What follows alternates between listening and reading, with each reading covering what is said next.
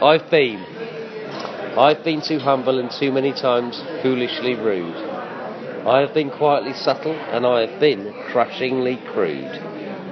I have been overly praised and much too harshly criticised. I've been shocking and I have been measured and I have been sized. I've been written off, then against the odds I've come back fighting.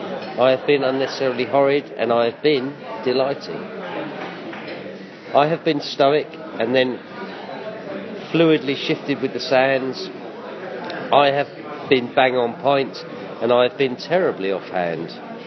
I have been embarrassing, then made people proud. I have been too quiet and I have been annoyingly too loud.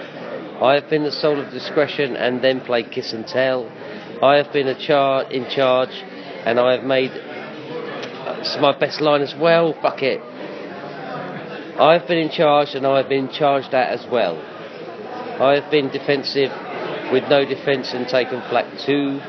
And just so you know, I've been sacked by bigger cunts than you. That's good. I like that. That